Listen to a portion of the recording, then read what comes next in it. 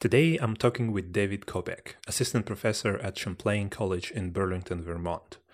David is a passionate computer science educator and writer. His latest book, Classic Computer Science Problems in Java, was just published recently. We're talking about teaching and learning programming, Swift, Dart, Python, and Java, object-oriented programming, and strong typing, as well as Dave's experience writing books with an established publisher as opposed to self-publishing.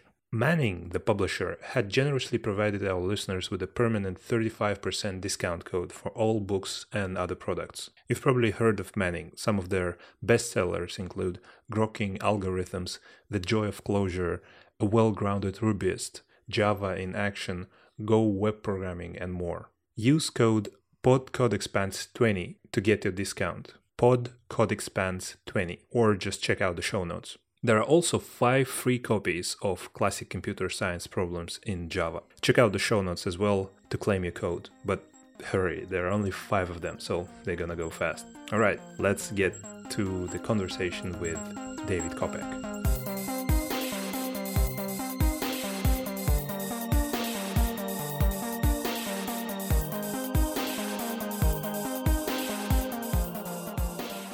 You are spending a lot of time explaining stuff. You write books, you teach, you actually have several podcasts, but at least one of them has the word explain in its name. So obviously explaining complex ideas and technology and programming is important to you. Why? Well, I think this is my opportunity to make the world a little bit of a better place. If I've helped one person go a little further in their career in computer science or software development, and then that person goes on to build something great, build something that really improves society, then I've had some little piece in that, then that makes me feel good.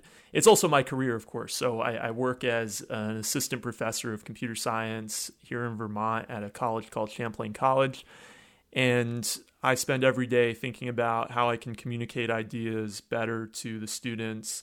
How can I better express myself and get complex topics simplified enough so that the audience understands them and can actually make use of them.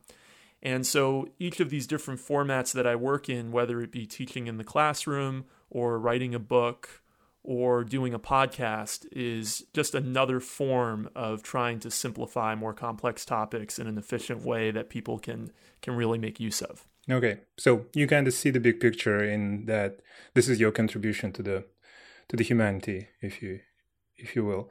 But how did you end up here? I mean, did you think this is what you enjoy doing when you were a kid? You were explaining something to your pals, or how did you get to this place?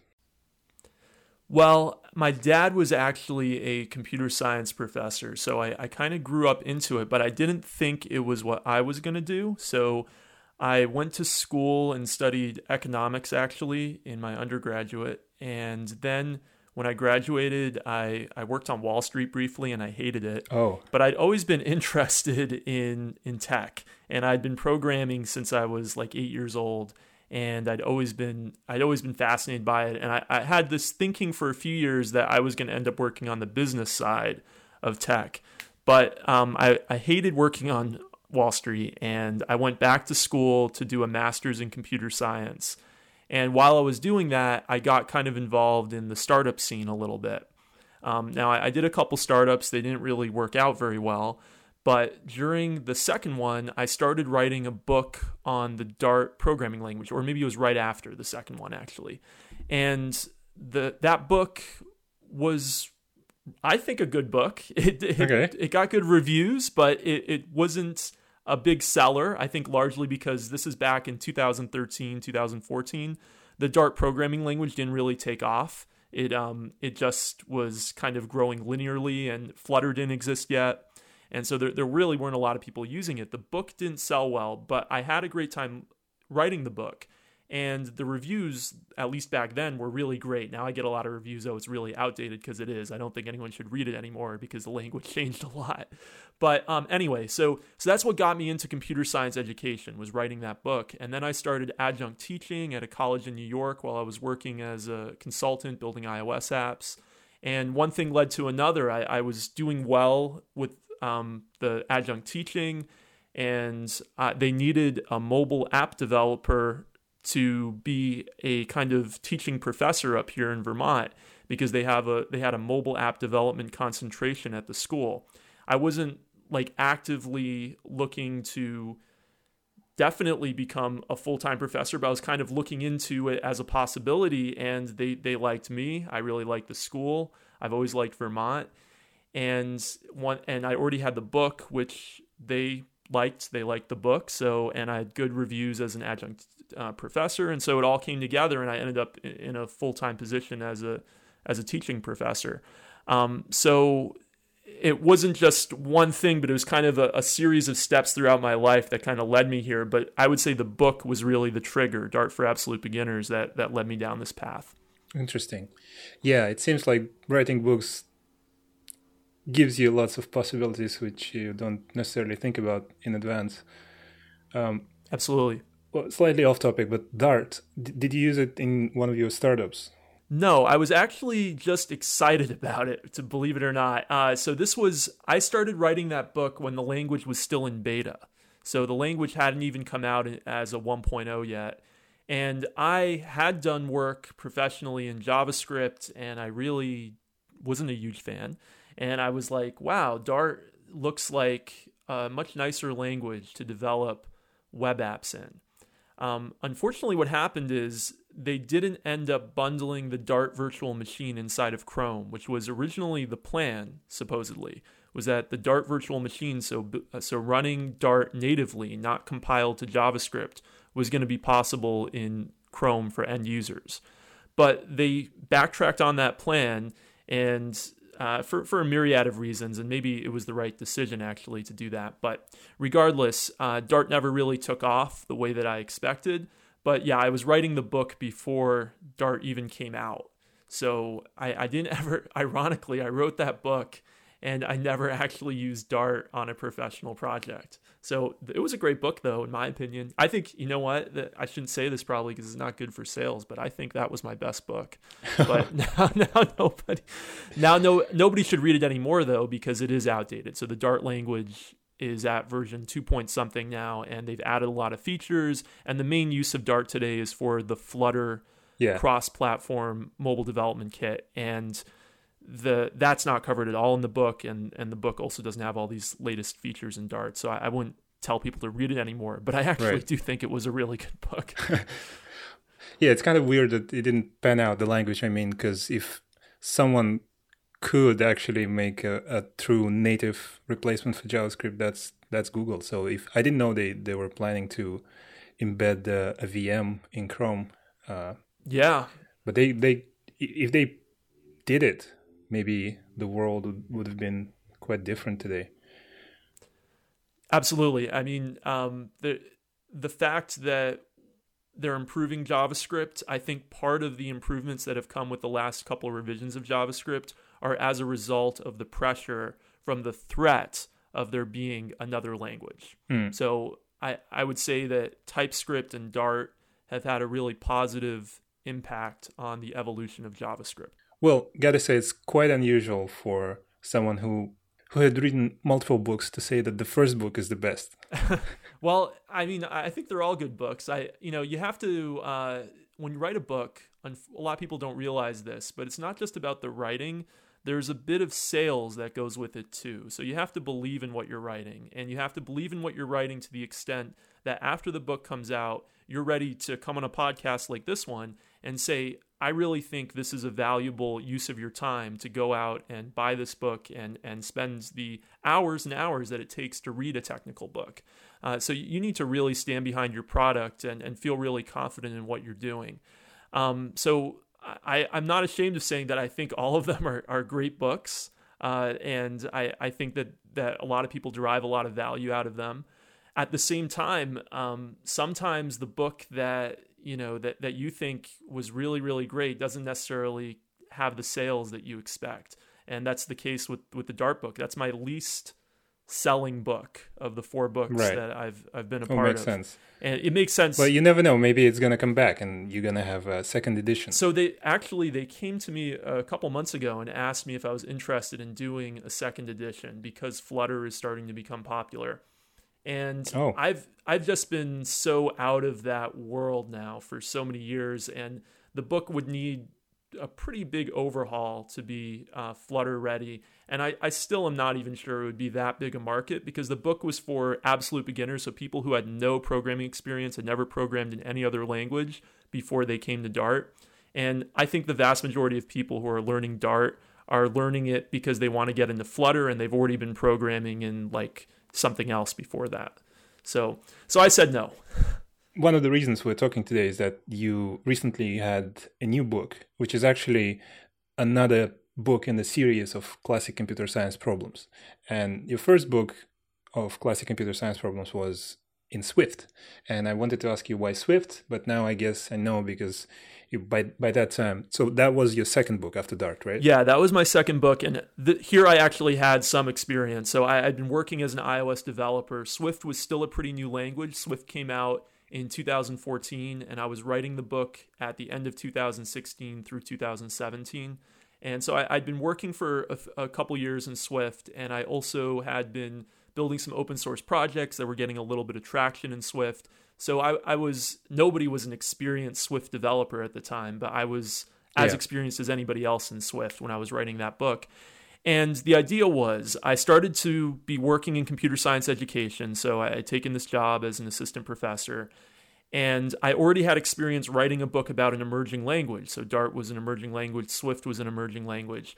And I thought, why don't I combine the two? Why don't I bring computer science education to this emerging language? And at the time, it was a pretty novel idea because there weren't a lot of books yet about Swift that were specifically related to computer science education. That's no longer the case. So at the same time that my book came out at the beginning of 2018, several other books that brought computer science education to Swift came out. So we all kind of had the same idea. But the idea was to combine an emerging language with computer science education. So it wasn't that you wanted to write a book about Swift or you wanted to write a book about computer science. It's that you had both urges and you combined them. That's exactly right. Yep. The next one was in Python. So just so I know, I only looked at the Java book, the last one. But how similar are they? Are they solving the same problems, just different languages, or does the choice of language change something in a way that you approach subjects and problems in those books? Yeah, so the books are quite similar in the computer science problems that they cover. We added a couple more problems to the Python book after we had done the Swift book, and we then carried over all the same problems from the Python book to the Java book. The idea behind going to another language was the publisher said, this Swift book, it's selling okay. We think the content is really, really good, and it deserves to go to a larger language audience. So bring it to not just a top 10 programming language, which is approximately where Swift is, but let's bring it to one of the top programming languages in the world and see how an even larger audience responds to the book. And as we do each book, we're really careful to make sure that we're using best practices in the respective language. So it would be a terrible book because it's highly based around the example code. If we were just taking Swift code and porting it to Python without really making that code Pythonic and really, really using best practices in Python. So we're really careful about that. And all three of these languages are languages that I have professional experience with. But we also make sure to have technical reviewers and technical editors on board that are experts in these languages to make sure that we're doing everything using best practices. So they do differ in how much you're going to get out of learning each language, of course, because they're in the different languages, but the actual computer science problems are mostly the same, with the Python and Java books having a couple more topics that aren't covered in the Swift book. So why Java at this point? Is this because it's another popular language and you're covering bases? Do you plan to continue top 5, top 10 languages? So the Python book was a big hit. The Python book has sold many copies, and it's been translated into 8 languages other than English. And so I guess the publisher was right that we should go to a big language after we did the Swift book. I actually wanted to go to another emerging language because I thought maybe this is my niche, right? I wrote a book about Dart. I wrote a book about Swift. The Swift book was pretty good. Let's maybe take it to Go or maybe Rust or something like that. Right. New waves. Right. That was my idea. But the publisher said to me, look, you teach classes in Python. You have a background in Python. And our Python books are doing really, really well. Python is, by some measures, the number one language in the world. By some measures, it's number 2 or number 3. You should really bring this good content to a big audience. And I have to say they were absolutely right. So the Python book has just been a huge hit. It's a totally other level versus the Swift book. And so the Python book did so well. Of course, we then thought, okay, let's bring it to another language. So we did a poll of our readers. We did a Twitter poll. We actually got like 300 votes. So it was a significant sample size. And we asked, where should we bring the series next? And the top 2 languages were Java and Go. They basically tied for where people thought we should bring the book next. And I don't have a background in Go. And so I would have probably had to work with a co-author if we did the Go book. But I do have a background in Java. It's actually was the first language I really got serious about when I was a teenager, and I'd worked with it professionally at a startup, and we use it in some of our classes as a teaching language. So I could do the Java book on my own, and that was frankly the language the publisher wanted more because they just said, look, you did so well with a really popular language, Python, let's just do another really popular language. So that's how we ended up on Java. But the Java book is, I think, going to have a little bit of a different audience in some ways than the Python book. I think with Java, you have a lot of enterprise developers. You have a lot of college students as well, because a lot of colleges use Java as a teaching language.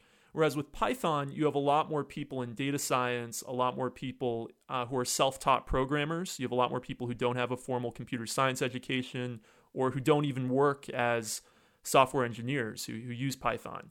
So I think we're not only bringing it to a different language community, we're actually bringing it to a different subset of learners as well when we move from Python to Java. You do have certain feelings, I guess, not feelings, but since you do have experience with Java, I wonder, now that you have written those 3 books in 3 different languages, how do you feel those languages suit those topics? And which one, if you were to just pick one and learn computer science problems, and that's your goal, you don't care about the language, about its popularity, about the market, etc., which one would you choose? Well, that's a hard question because I don't want to disparage any of the language communities that read the books, but I'll be as frank as I can be. Okay. So I think, first of all, I think the best thing to do is when you're first learning, stick with one language for a while. So there's a lot of people who get this anxiety. I've noticed this among students. They get this anxiety about, am I learning the right language? Yeah. And then they switch from one language to another. It's much more important to stick with one and get competent to the point where you can do sophisticated things with that language than it is to necessarily be using the perfect language for your long-term life. So if you start with Python, stay with Python for a little while. And if you start with Java, stay with Java for a little while. That said, if I did have to pick one of the 3, I think one of the reasons Python has become so popular over the last decade is because it is so approachable to new learners.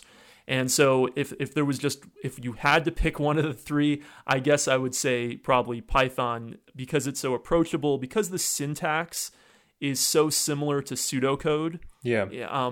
For those reasons alone, and because the community also is very welcoming. I mean, it's a wonderful, welcoming community. For those reasons, I probably would say if you had to pick one, Python, but that doesn't mean that Java or Swift are not great languages too for people learning programming. Although, so you did mention Java is popular in universities, and not just to teach Java, but also to teach computer science. And I know this firsthand because most of my first undergraduate classes in computer science were using Java. And Me now too. years later, it's kind of weird. Now years later, I think it's kind of weird that, tree traversal algorithms with so much extra code, so much stuff to write that's not actually about those algorithms, but about Java and classes and OOP. It's kind of weird. It's kind of unfocuses me. So I'm not sure if it's really that bad. Again, I would agree with you that something like Python would be a better choice if your only focus is to teach or learn computer science and those algorithms, etc. But how do you feel about the fact that Java is used like that in universities nowadays? Let's take it from a couple different perspectives. So one is that academia moves a lot slower than industry. So Java was the really hot language in the mid to late 90s, and a bunch of professors learned Java at that time, and they're probably still been using it for the last 20 years. So as things move in industry, they don't necessarily move as fast in academia. But at the same time, I think that Java is, by many measures, the most popular programming language in the world, or top 3 certainly, depending on which ranking you look at. And I do think it's important that universities listen to what's happening in industry and are balancing theory with preparing students for a practical career. And the fact that Java remains one of the top enterprise languages, it's a benefit to some students to be coming out of university with experience in it and able to hit the ground running at certain jobs.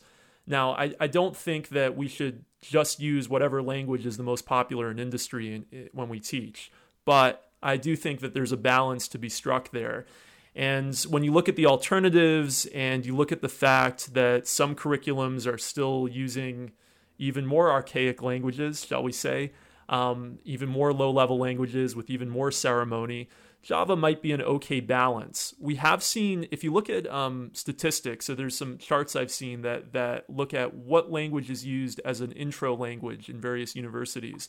There actually has been a move from Java to Python over the last decade or so. So an increasing number of university intro to programming classes have moved from Java to Python.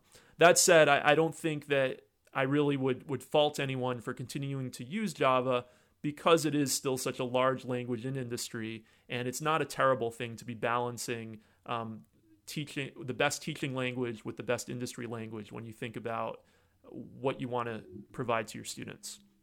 Would you personally welcome this change from Java to Python in academia?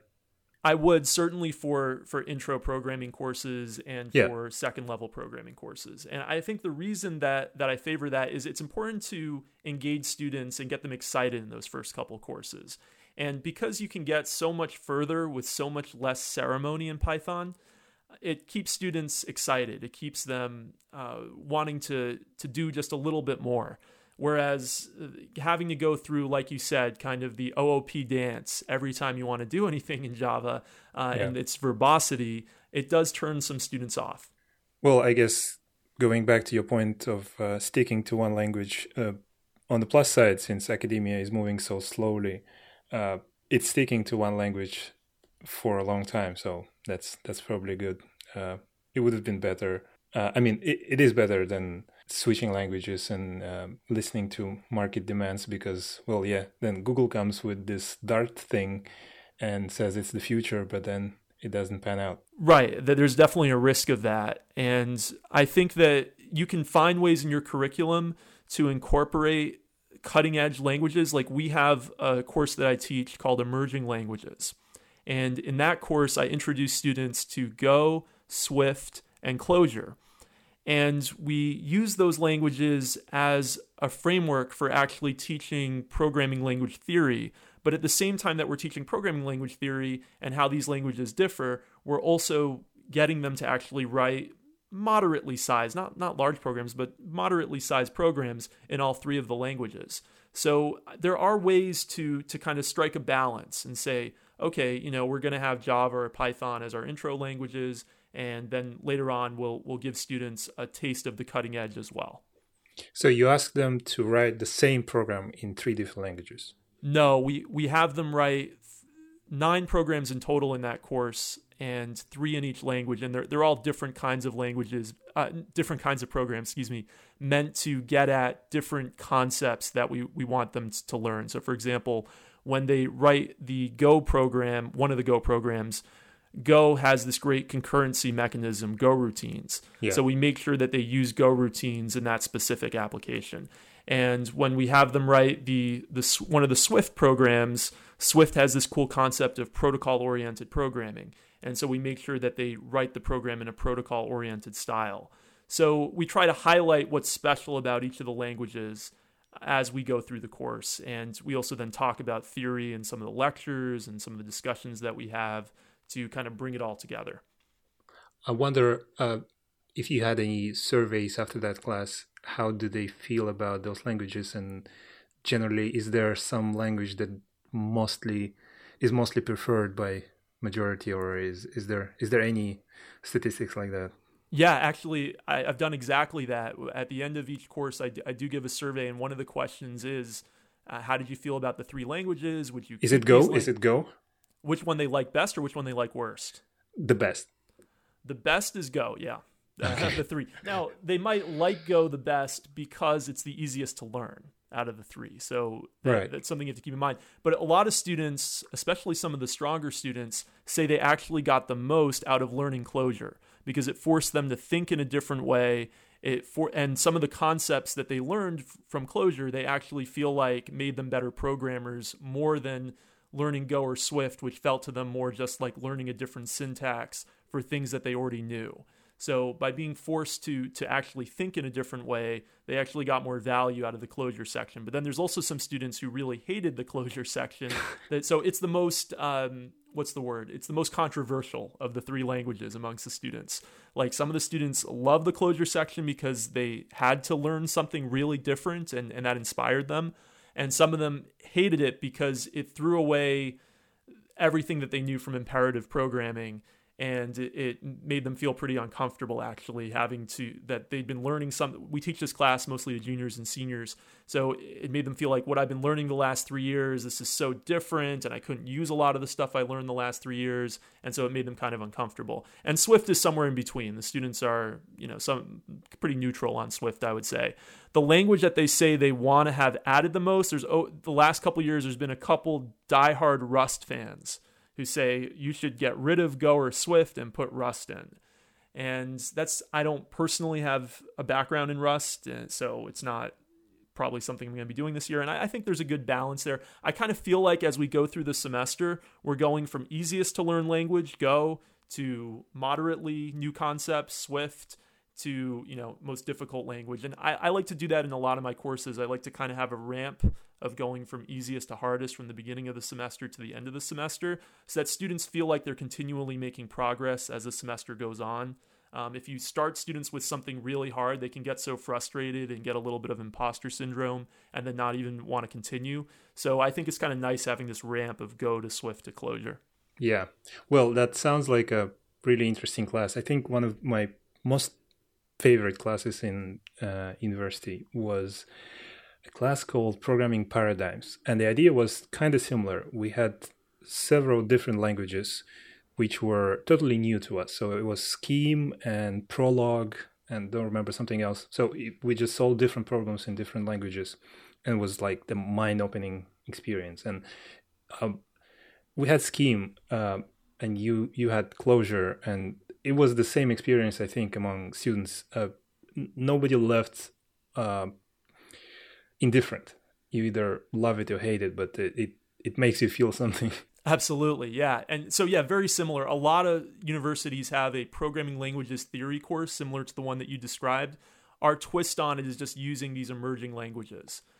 So what we try to do in our program is we try to prepare students for their professional lives. Our school, we call ourselves professionally focused, while still providing enough theory to give them a sense of the wider computer science world.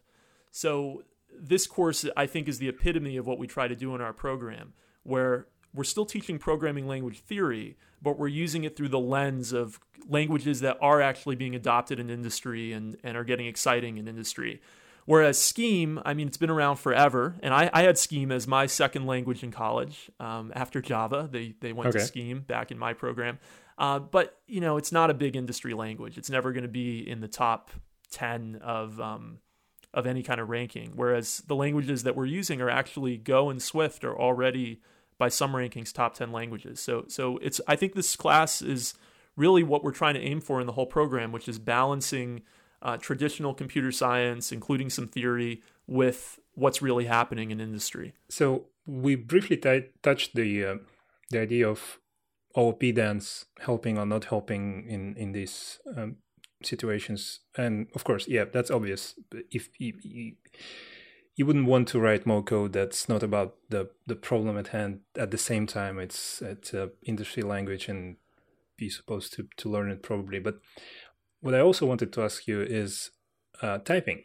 And I know in the Python book you used type hints. So obviously you felt that typing at least helps in teaching classic computer science problems. Well, it was by far the most controversial decision that I've made with these books was using type hints in the Python book. So when I get bad reviews, which is not too often, but once in a while somebody will write a bad review of the book, it's almost always focused on the type hints.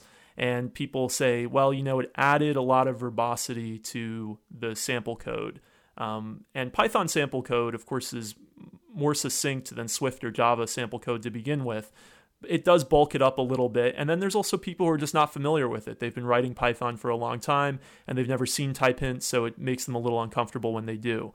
We do provide an appendix that introduces a jumpstart guide into type hints at the end of the book that people who don't have experience with type hints, I recommend they read first before reading the rest of the book. That said, you asked me why I did it. Well, I put type hints in because I think type hints actually reduce your cognitive overload once you get used to them. Here's why. When you use dynamic language like Python and you look at somebody else's code, you don't know what the return type is unless you read it in the comments or you actually read through all the code enough to see what the return type is. When you see a type hint, you instantly know, here's what this function is supposed to produce. Here's what these variables are supposed to be. I actually think once you get used to it, it reduces your cognitive overload. Now, not everyone might agree with me. Some people might prefer to read it in the comments, but actually it reduces the amount of comments that you need to write, and it reduces sometimes even the amount of explanation that I need to write in the text that goes with some source code because people can just instantly see the types. Like I said, though, some people hate it, and so for them, that's the number one usually downside of the Python book. But I think static typing is healthy for people, even though type hints are not exactly static typing. But I think static typing in general and having the ability to have a static type checker is really a healthy thing, including for people when they're learning, because sometimes they have an error that they really don't know where it came from, that a static type checker could have told them really clearly and very specifically, here is what's causing your error. So I think there's a reason that most modern languages, or let's say emerging languages that have come out the last 10 years, are statically typed. I think the reason for that is that people have learned the lessons of the difficulty with dynamically typed languages over the last few decades, and in production, how many problems that causes. But I think what people underestimate is how many problems they actually cause for learners as well. That said, it definitely makes the code a little bulkier, and I can definitely see why people who are not used to them find it a little uncomfortable that they pick up a book and then are seeing them for the first time. So if I had to write the book again, would I do it again? I'm not sure, because I'd love to have prevented those negative reviews, but I have to stand by the fact that I do think it makes the code more readable. It does reduce the cognitive overload. It is quite important to beginners. I spend a lot of time thinking about teaching computer science and programming to beginners, and types is the hardest thing to explain when it's hidden. And there are types regardless of the language, right? So it's just a question of whether it's hidden or not. And everything that is implicitly hidden is more difficult to comprehend. And you definitely do spend a lot more time thinking about and inferring, doing the work of the compiler basically in your head. I love the way you put that. That just the things not being explicit about types, how problematic that can be for learners. And I think you put it a lot better than I put it. So has your experience been that using type hints, even for beginning programmers, actually improves their cognition and their recognition of what's going on? I haven't used type hints necessarily, but just explaining two different languages, one statically typed, one dynamically typed, is just less stuff to explain in the static language, even though there is more stuff to explain in terms of more syntax, but it's less conceptual stuff to explain, because you still have to talk about whether this function accepts something of certain type or returns something of a certain type. But then you have to kind of say, but imagine this is the case, and kind of remember this is the case, and keep this in mind, because now you're going to use this function elsewhere. You know, the interesting thing is I met Guido the only time I ever met him at PyCon last year. And I met him in a hallway, and I just was kind of telling him about, you know, my book, and you know, he had been talking for a long time to about some other stuff, but then I had like 2-minute interaction with him, and it was like a great honor to get to talk to him, of course. And I said to him, here's a copy of my book. I gave it to him, and I said, by the way, it's one of the first books to use type hints everywhere, and I know that, you know, he's been one of the people spearheading the type hints movement. And he actually said to me, he said, you know, I don't think you should really use type hints in a beginner's book. Yeah, he said to me, you know, I'm adding them to the language for people who need to build things for production and want to catch errors before they happen in production. But I think they actually add, you know, to the difficulty for beginners. And I only got to talk to him for a couple minutes, so we didn't get to have a long discussion about it. But that was a little demoralizing, you know, to hear that from him. But I will say at the same time, my book is not for complete beginners. So my book is written for people who are intermediate to advanced programmers. So people who, if you're at the college level, I assume you've already had a couple semesters of programming before you pick up the book. And a lot of the people who read the book actually have been programming for years, and then they're actually just picking up the book to refresh their memory or to learn computer science topics, even though they're already experienced programmers. So I'm not writing a book here for absolute beginners, so like I was with the Dart book. So I think actually, you know, for people who have just even a couple semesters of programming experience, or in the case of self-taught people, even just a year of programming, which is kind of I would say the cutoff for people ready to maybe read the book. I think by then type hints are okay, but I can see where Guido's going when he says, you know, if you're just starting for the first time, let's just get them writing as little as possible so they can make as few errors as possible. But then I actually see what you're saying too, and I feel that way. Yeah, I think it's just a certain point. Of course, I agree with him if it were a book about Python only, and it's a book for those who learn Python, the beginner Python programmers. And yeah, sure, start with less and then gradually introduce types when you actually are solving a problem. And that's what type hints allows, right? It gives you this gradual typing, kind of mellow typing, which is, a solution to the problem of complexity in a larger production code bases. But the point where, at least in my experience, the point where thinking about types gives you problems and introducing explicit types solves those problems, it kind of it comes rapidly. It's not there at the beginning, but at some point you suddenly have so much code and you want some help. So yeah, I don't think you should have felt demoralized with that. It's I think you're good. Okay, well, thank you. I appreciate that. Right. We talked a bit about this thing where universities, on one hand, they do prepare you for real life. So there's Java, there's business and enterprise-oriented stuff. At the same time, they have this goal of actually teaching you the fundamental theoretical stuff. So I know it's always a dilemma when teaching. How do you approach this dilemma? How do you approach the problem of some stuff being too boring and too abstract? And I know for some people that's perfectly fine. At least for me, I love this boring, abstract, non-realistic stuff. I would love to to still learn computer science and never think about how that particular thing applies to real life. But for most people, and of course for universities to stay afloat, they have to reflect some real life. So yeah. How do you approach this problem?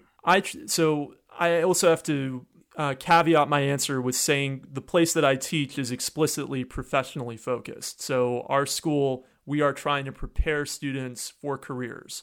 It doesn't mean that we don't give them some theory, but the way I think about it is we're trying to give them enough theory so that they're broad enough that they're going to know when they need the theory, but we're not trying to go so into the theory that that's what the courses become about. So the courses are about using computer science to solve problems. They're not about you doing theory just for the sake of theory. And I'm always coming from a bit of an applied perspective myself, because that's what my background is, and that's where my interests lie and my knowledge lies. So I'm always trying to use enough theory to give students perspective, but not so much that they're, like you said, getting bored or getting tied up in it, where the theory itself just becomes the purpose of their endeavors.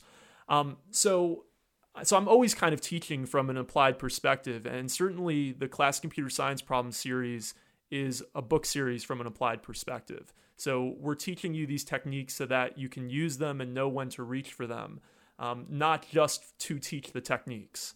And one thing that the publisher actually got right was they said to me very early on when we were working on the Swift book is you need to include a section at the end of every chapter called real-world applications and explain to people how the problem-solving techniques they learned in that chapter actually are used in the real world. And so I think that's always important to couch whatever theory you go into is how can I actually use this? Now, that said, there are, like you said, there's people who are going to go on to do a PhD in theory of computation, or are going to go on to do a PhD in programming language theory or type theory, whatever. That is a small proportion of the students that you find in university. 90+% of the students who graduate with a computer science degree go on to be software developers, the vast, vast majority. And a small percentage go on to graduate school or go on to research roles where they're going to end up actually going into a more theoretical career. And so I think I have to, fortunately or unfortunately, prepare students for the 90%. And the students who want to do the 10%, that we have some courses that are more theory heavy, but that's not who I'm gearing for. I'm gearing for the vast majority of the students and what's going to be useful to them in life.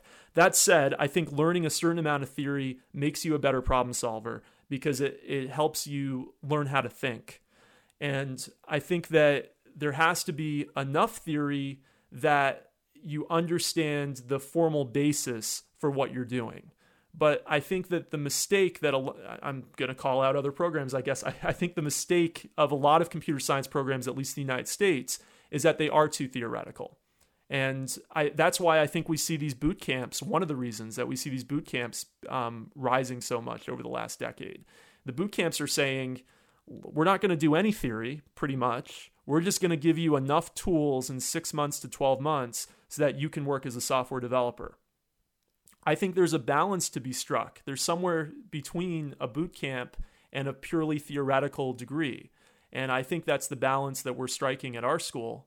But I think that more schools should try to strike that balance. So do you think this, let's say you do strike that balance, and for some time you teach in still kind of a classical, formal way, but finding this balance between theory and practice, would you say that is still the best model we have? Or what I'm trying to gauge is, what are your thoughts about just maybe different systems of teaching in general and teaching programming in particular?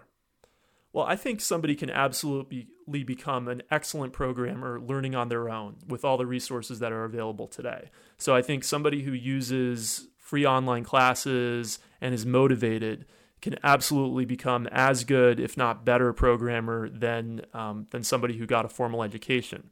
That said, there's still a lot of benefit to having somebody who is like your mentor, your coach, your professor, who is there to guide you every step of the way.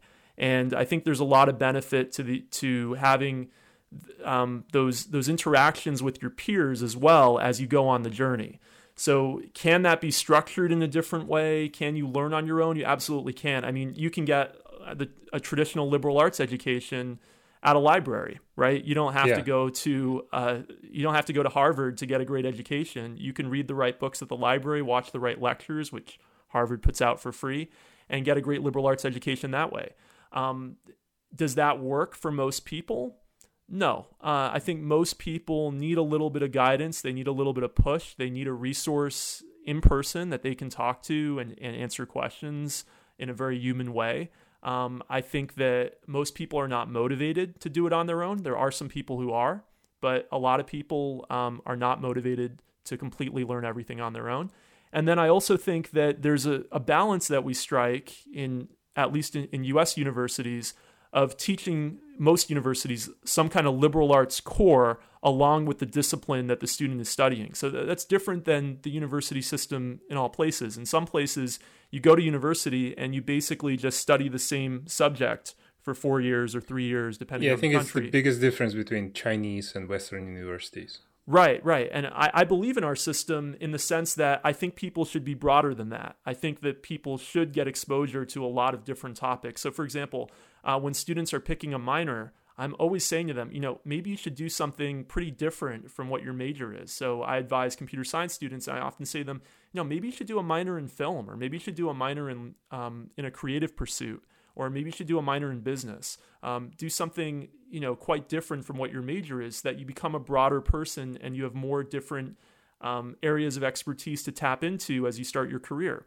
So I think if you want that broad experience, you want that human-centric, people-centric experience, I think a 4-year degree is still a great way to get that.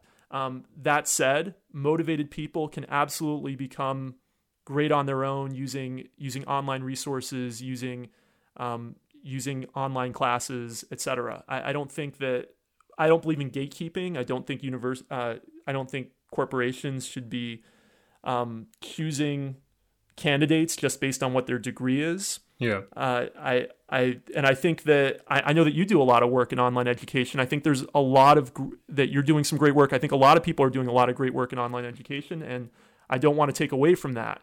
But I do think for the majority of 18-year-olds, they're not self-motivated enough to get a broad education on their own.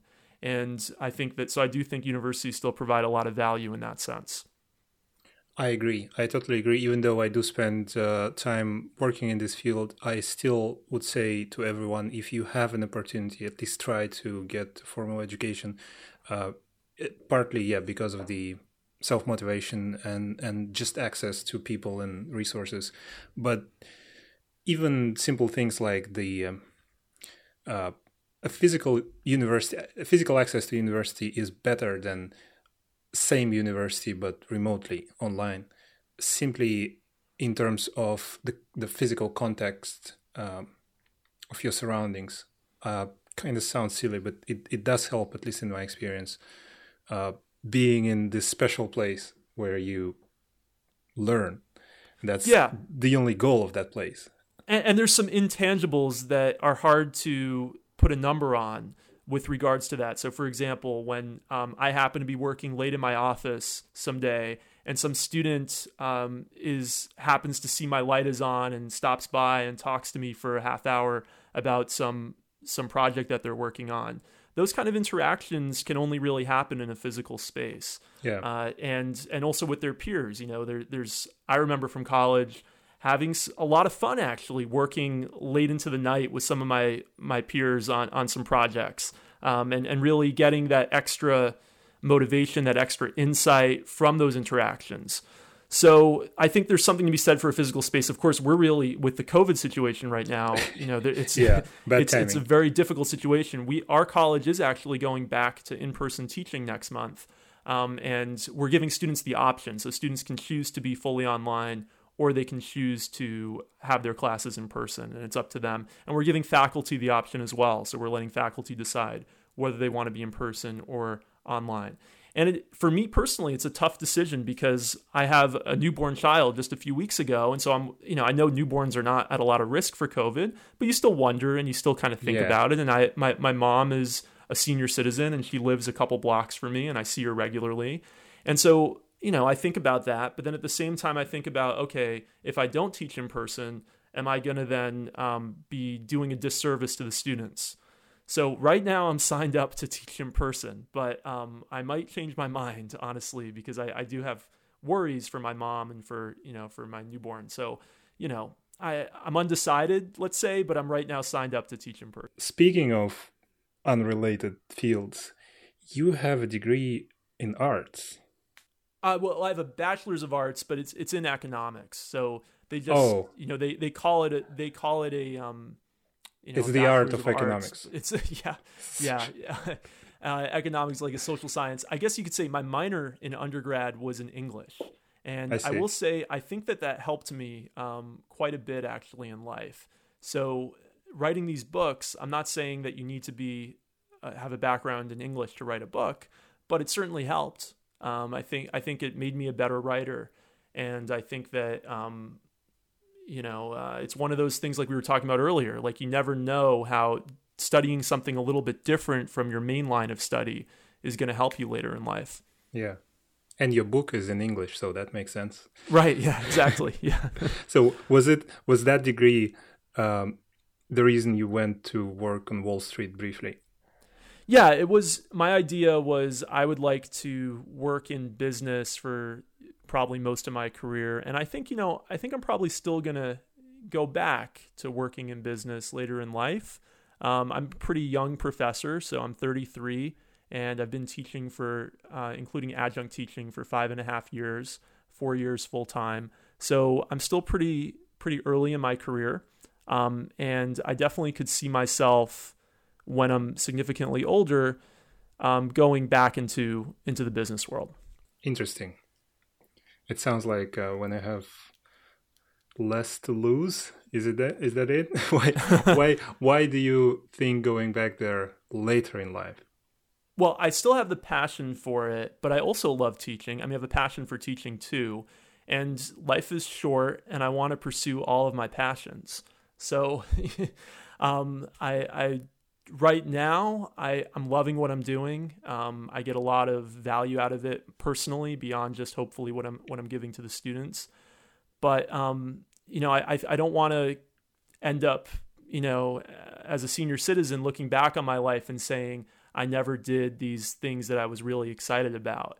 And I am really excited about the tech business. I'm really excited about making software. And so, I want to have my cake and eat it too. I want to do both. Right. So, yeah. It's just you said you hated at that time you worked in business. Yeah, well, it was what I was doing. I got a job. So I graduated undergrad in 2009, and I actually got the job in December of 2008. Now, this was the height of the recession, right. And everybody was not getting jobs. So everyone was doing really badly in corporate recruiting. And so I took the first job that I got because I thought, people are going to feel like I'm really dumb. This was still 6 months before I graduated. And I was thinking, people are going to think I'm really dumb if I don't take an offer right now. It was a pretty good offer too, if I don't take an offer given the recession. So I took the job.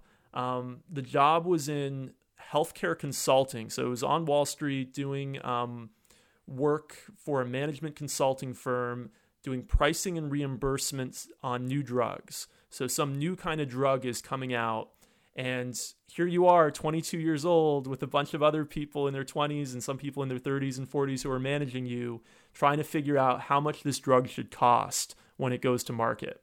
Oh, of course, that was never a job fun. That was never a job I would have chosen if I got to pick what job I'm doing, but this was just the first offer I got, and I was applying to most things because of the recession. So I do the job for not even a whole year, a little more than half a year, and I'm just hating it. And some of the projects we were doing like cancer drugs, and here's a drug for somebody with cancer. Should it cost $40,000 a year, or should it cost $50,000 a year? And how unethical does that feel? I mean, it felt unethical on many levels. And so I couldn't keep doing it. I do understand why there needs to be people who do that. Somebody has to come up with the prices. I think that without going into all the details, I think that the way that they were going about it was not a good way and not a good way for society. So you can see, I guess, probably why I hated doing that job. Yeah. And I was really happy to get out of it as soon as I could. As soon as I made the decision to go to graduate school, I was ready to quit and stop feeling, bad about what I was doing. Right. That's, you got some interesting stories, I bet. Yeah. So the last two things I wanted to touch are more of a kind of a personal level. I'm not sure if that information is correct, but I've read that you lived in 3 countries at least, in Canada, US, and England. You were born in US, right? Yeah, I was born in Maine, which is a state in the Northeast. And my dad was a professor. Both my parents were immigrants, actually. But my dad was so they were kind of used to moving around. But my dad was a professor who had kind of a career that just kept taking him from place to place. And we moved to Canada when I was 5 years old. We only lived there for a year, but it's still kind of like a second home to me because my mom's family actually immigrated to the Montreal area. So my entire mom's family is in Canada. And so I go to Canada before the pandemic. I used to go to Canada many, many times each year. And so I actually am a Canadian citizen, and Canada is like my second home almost. Then the UK, when I was 10 years old, we moved to the UK for 2 years because my dad got a job in the UK. And that was even though I was quite young, I was still old enough to it was a good age because I was old enough to remember everything. And we got to travel all around Europe and experience, the UK. And that really had a big impact on me, on my life. I've been a big fan of kind of an Anglophile, I guess, ever since. But it really gave me a little bit of perspective at a young age, getting to live there for a couple of years in London. So, so they were super valuable experiences. And Canada's just very close to my heart as a dual citizen and as somebody with a lot of family there too. I see. Well, that's something we share. I do love Canada too. I spent 5 years there, and I actually been probably close to the places where you lived because I spent some time in Quebec, and okay. I actually been biking nearby. I've never been to the US, but I've seen both Vermont and Maine from across the border because I was biking along the path that goes right like a few meters the border. That's really cool. Yeah, I live close to that border. Yeah, and my brother now, he lives in eastern Quebec now on the border with Vermont. So you probably biked right by where he lives now. But yeah, it's a beautiful part of the country. Quebec is a beautiful part of Canada, and Vermont, Maine, New Hampshire are beautiful parts of the U.S. Okay, so last thing is going back to your book publishing experience. I just think that many of the listeners of this podcast, many of readers of your books are programmers. And I know for sure that for many, especially experienced programmers, one of the things in their bucket list is writing a book, writing a technical book probably. And today it's probably as easy as it gets. You can just do it absolutely everything by yourself. Although most of your books or all of your books were published by a formal publisher. So I just wanted to ask you about your process. How does that work? Did you consider self-publishing, and why do you still choose going with the publisher? And if you have any advice for aspiring authors or developers who want to write a book. It's a big topic, so I hope you don't mind if I go on a bit. Sure. Because I have a lot to say about it. All my books were books that were my idea that I then applied to publishers to see if they were interested in publishing. So first of all, a lot of publishers reach out to random software developers. A lot of people listening have probably gotten these emails saying, do you want to write a book? And that means they've already come up with some topic, and they've looked on your LinkedIn profile or looked on your GitHub or something and seen that you're somebody who might be capable of writing this book. That's not necessarily, in my opinion, where you want to start the relationship. It's much better if the book is your idea and you're coming to them, and then you actually go to multiple publishers and you get multiple offers from them, and then you can kind of have them competing against each other to get the rights to to publish your book that you're writing. So first of all, I'd recommend doing that rather than taking an offer that you get through email from some random publisher. That said, self-publishing is very attractive, obviously, because you keep most of the profit margin. When you write a book as an author with a traditional publisher, you make very little money. Let's be very clear about that. So you make usually a 10% royalty on your first book. So if a book sells for $20, you get $2, literally. Okay. So when people say to me like, oh, I bought your book to support you or something, right? Well, yeah, I got $2 and the publisher got a lot more than that. Now the publisher has expenses too. They have marketing expenses. They employ editors. They employ technical reviewers. They employ somebody who designs a cover. They employ a copy editor. They employ financial people. They employ distribution. They have huge expenses. And if you want to get the same quality doing something on your own, you have to hire all those people. So now you have to hire a copy editor. You have to hire a technical editor. You have to get technical reviewers. You have to do marketing. So it's not, people think it's like, the publishers are really like, I don't want to use a bad word, but are really doing something bad to the authors. Are the royalties correct? Probably not. Probably it should be higher than 10%, but they are doing a lot of things that would be very expensive for you to do on your own. And actually, the publishers lose money on the majority of books that they publish. A lot of people don't know that. The majority of books they publish, especially a big technical publisher, don't sell that many copies. Most technical books don't even sell 2,000 copies. It's rare for a technical book to sell more than 2,000 copies. So it's a big lift to actually get a technical book that has some kind of success. And it wasn't really till my third book, till Classic Computer Science Problems in Python, that I really achieved, what I would consider no question about it success, selling, 10,000 copies plus, right? So it's not easy, and doing it on your own is even harder. Will you keep more of each book? Yeah, you'll keep 90+% of each book. But it's going to be hard for you to achieve the same quality levels unless you also went and hired all these people who are double checking your work, triple checking your work, quadruple checking your work, and also checking other things such as, do we have a good marketing strategy? Do we have a good cover design? Do we have a graphics artist who's really doing a good job on the diagrams? I've been frustrated by I've had two publishers. My first book, Dart for Absolute Beginners, was with A-Press. And my next three books, the Classic Computer Science Problem series, is with Manning. And I've had my ups and downs with both of them. And, certainly been points where I was frustrated with them. I'm sure there's been points where they were frustrated with me. But what they provide in terms of a platform for distributing the book and all the things that I already mentioned, you shouldn't undervalue. And then there's another aspect to this, which is the credibility. So when you go and let's say you're applying to a job and you're using your book as a credential when you apply to that job, right? It does mean more if it's published by a reputable publisher than if you self-published it. So I think that you have to think about, why am I writing the book?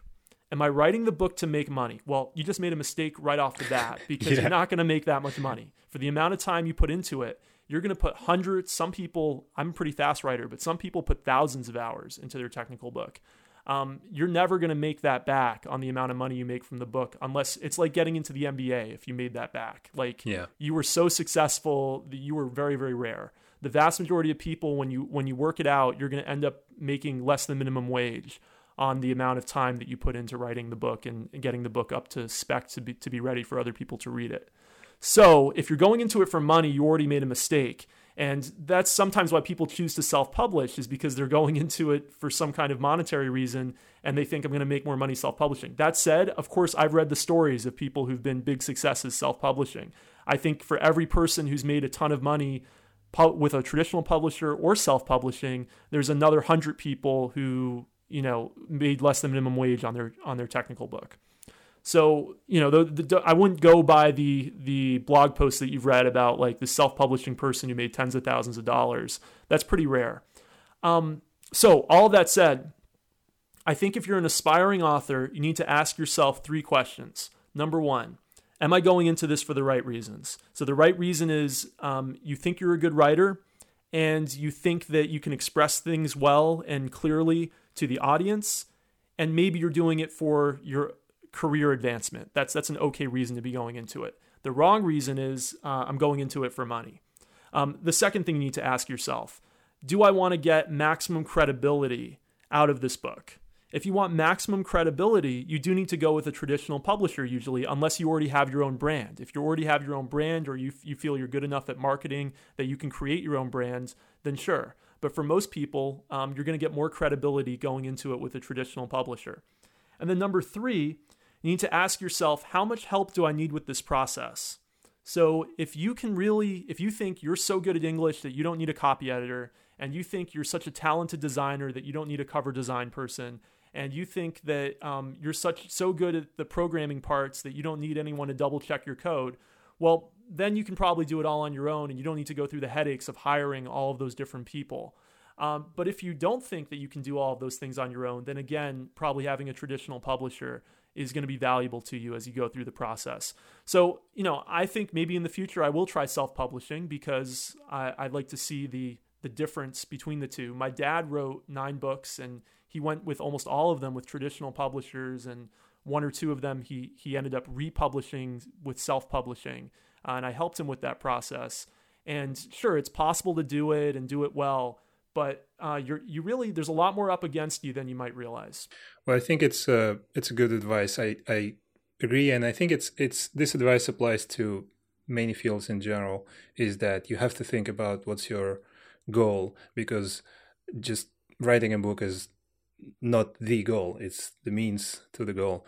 And you could have different goals in the self-publishing versus traditional publishing versus many other options. They all depend on the goal, and not thinking about that is the first and the last mistake, I guess. Absolutely.